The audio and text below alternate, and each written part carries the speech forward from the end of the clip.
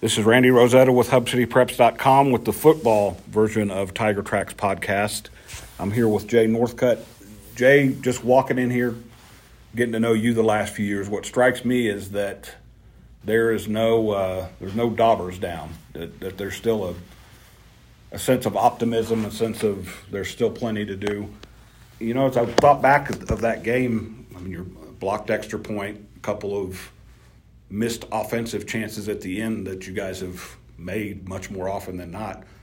That game, I mean, you guys might still be playing had you scored, because it was just going back and forth. To me, there was no reason to be down in the dumps about it. Is that kind of the approach your guys have taken this week? Oh, I think anytime you lose a game by such a small margin, you go back through different scenarios in the game that could have gone differently and maybe changed the outcome in the game. And hopefully you learn from those, and are better for it. But at the same time, you got, we tell our kids and coaches for that matter too that, by Monday you got to have all that out of your system, and you got to just be ready to pull your boots up and tighten your belt and be moving forward. And I think overall our kids and coaches were resilient, and I think that speaks to, the compliment that you're giving us, about the Daubers. But, we're still playing for district championships and playing to, extend our season into the playoffs. But our focus is on what's right here in front of us and what we do daily, and I think that's been a good recipe for us and for anybody for that matter. If nothing else, that other game was very much like most of your other district games. And this is not the little Southwest Conference of Spike Dykes and those guys. It's like most games are whoever has the ball last is going to have a chance to win, just because the offenses have become so good. And full disclosure, the year I covered Midland Lee, I think it had sort of started then, because it drove John Parchman crazy that they were giving up 50 points and still winning games. But that's just kind of the way this district is right now. You better have a way to move the ball and put points on the board, because those other guys sure do. Yeah, I think that's a pretty fair, assessment. And I think what's interesting about it is people are being productive on offense in a lot of different styles. Mm-hmm. If you look at us, we throw the ball quite a bit, and then you've got Midland, who I have a lot of respect for, that was running the triple option, and then you've got Permian that is doing a little of both, and San Angelo Central is a little bit more like us, maybe not quite as much, passing that they do, but a lot of different styles and a lot of different offense.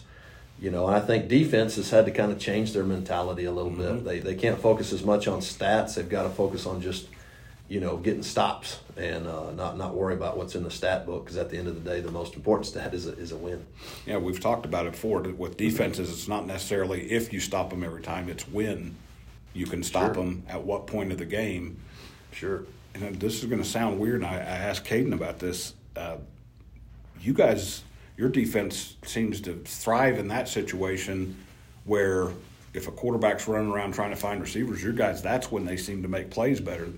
Permian and Midland's a little bit tougher for him, because your guys like him can't chase a quarterback as much, because if you do a pass rush on an option quarterback, he may be behind you before you get there. So, but going back against a team that likes to throw the ball, like Odessa High this week, that seems to get your pass rushers a little bit more into their comfort zone.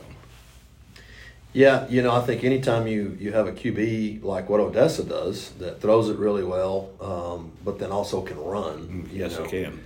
That presents an extra challenge that the D has to account for, and I think that comes down to having some discipline in your pass rush lanes and not break and contain, and not over rushing the passer and stuff like that. And then guys got to stay in coverage and cover for a long time. You don't want them to have to do that, but that's, at the end of the day, that's just what it is, because some of the biggest plays a lot of times are made off scrambles that the ball gets downfield, somebody gets open, and then with the receiver that they have, the carry-on kid, who reminds me a lot of Yes. one of our receivers, Tate Bills, plays a lot like Tate. There's a good chance he's going to wiggle free and get open, so you really got to, be disciplined with your assignments. I'm glad you said that, because he's surprisingly physical like Tate. I still think defenses probably look at Tate and see this guy's sort of built like a tall scarecrow. He's not going to – and then he gets into him, and carry on's the same way. They've got him for another year. He's he's set all their receiving records in 3 years. So he's definitely a handful. When you take on a team like that, I know you want to focus on him, but like you said, their quarterback can do some stuff too. How do you make sure your guys don't over-focus on? I think he's number one for them. Yeah, he's number one.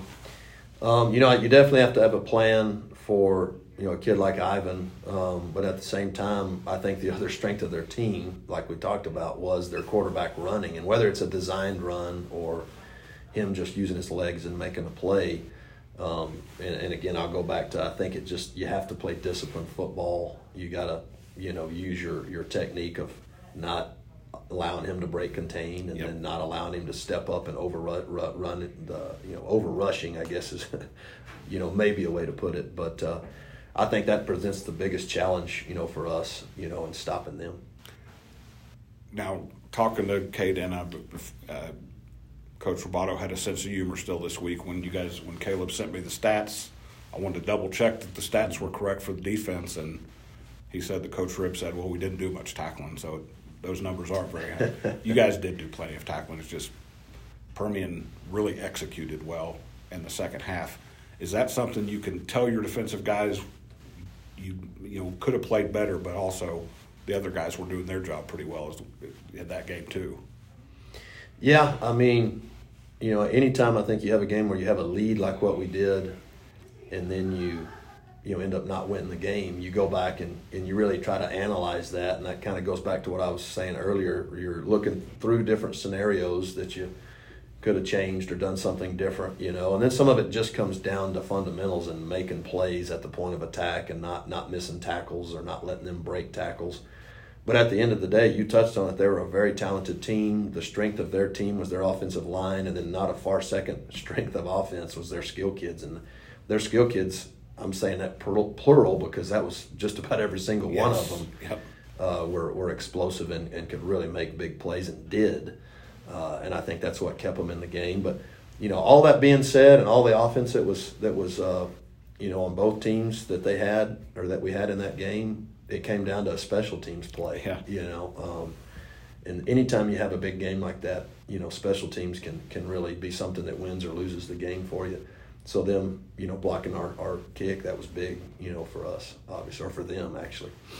So I was half joking with Landon, or actually more Caden. You guys have the big leads against Legacy and Permian, and that puts those teams in desperation mode. Maybe I'll keep it closer in the first half so that both teams have equal desperation or equal motivation, I guess. I was just kidding. I know you'd rather have you're good with points going up as quickly as possible. But I'm actually just whatever we can come out at the end of the game 1 point ahead of them, I'm fine whatever kind of style of win we need to have. And to their credit too, they actually shut you down a little bit on offense. Did they get the 3 and out right after halftime, and that seemed to change the complexion? I know they stopped us. It might not have been a 3 and out, but I know that they stopped us, and it may have been a 3 and out. Yes, because your offensive guys, they like to be out there pretty quick and pretty long. Although you're pretty good at hitting one-play drives too. So, we won't dwell on that anymore because Odessa High. We talked about some of their guys in particular, but they're desperate in a sense because I believe, are they the only team that's out of the playoff hunt, or do they still have a mathematical chance? I don't know that they have their future in their own hands, but there may be a way that, and that's kind of, I think when you're in their situation, you got to kind of play for that. Just, hey, let's do our part. Let's worry about what we can control and hope that something happens, with some of the other games to give us a chance to possibly get in. But they're a dangerous team because of that, because their backs are against a wall, and they know that they've got to come out and really put a game together. We're playing them there at Ratliff, and so we're expecting a tough competition. Coach Ortiz has done a good job. I thought he improved the program this last year, and then his second year here, I've really seen, a lot of growth within their team, and so we're expecting a tough one.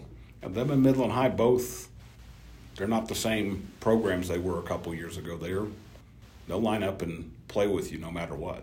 They really will. They really represent, I think, what a good old West Texas team, is about. And again, we're not going to do comparative scores, but you've seen them play Monterey and I believe Coronado. I think they beat Coronado. Am I correct? I know they beat Monterey. They I was there that night. So Yeah. you've seen those two teams. You know how you had to kind of grind it out, and Coronado gave you your early loss. That's not something you necessarily build off of, but I would assume your kids are well aware of the fact that they've played two teams that you know and that they've had some success. Oh, yeah, absolutely. You know, there's a lot of tough teams out here in West Texas. 6A, 5A, doesn't really matter. And I think that's just a good, point of emphasis as to why you can't take anybody lightly, and I'm genuine when I say we're going to have to go in there and play a really good game to beat Odessa. And I know season opener against Monterey, they had a pretty good crowd at Ratliff Stadium. When Ratliff Stadium's semi-full, it's a pretty cool place to be in on both sides. You guys have been there a bunch. We talked last week about Permian's tradition. Odessa High plays there too. And walking into that stadium will put the hair on the back of your neck standing up a little bit. I think you're right, especially in terms of us coaches. Our kids, we have to remind them sometimes of all the things that happened, there in the past. But they're all familiar with that as well. Ratliff's always a place to go that you go in and play that just has a little extra, tradition with it that you're aware of. But it's just good part of West Texas. Were you on any of the Plainview teams that went down there and played, or was that before? Those may have been Greg Sherwood teams. That was when I would have been in probably middle school, okay. So we probably went to the game, but I wasn't down on the field. That's when Angry Red with the big dot, right? Angry Red, enough said. That's right. And San Angelo Central sort of ran with the idea, haven't they? If I saw something, they have an orange dot that they might be, stealing that from Coach Sherwood for sure. Yeah. We had a guy that was on a three-wheeler, I guess you could call it. They don't make them anymore. That rode around the track dressed as the dot. I don't know if the old Bobcats have anything like that. No, it wasn't Coach Bill, was it? No, it wasn't, I don't think. He's still plugging along. He is, somebody said good for him. They named one of the buildings after him, and he's just chugging along. He's a special guy. Yes, sure. he is. He's like you talked about, one of those West Texas stories that you hear about. So for sure. And I want to go finish where we started. Is this just talking to your guys? There's no sense of panic. No, what are we going to do now? They're very confident that, like you said, they've got it right there in their hands. Go out and win this game, take care of business final week, and you guys are exactly where you've worked to be, where you've got a chance to be. Yeah, absolutely. No reason to panic or anything like that. Obviously, a loss is disappointing, but we still have our future in our hands, and we want to fight to keep it that way. And they get that next chance Friday at Ratliff Stadium without a three-wheeler guy, I would guess, when Frenship goes to take on Odessa High. This is Randy Rosetta with HubCityPreps.com, and Jay Northcutt has joined me for this week's edition of the Football Tiger Tracks podcast.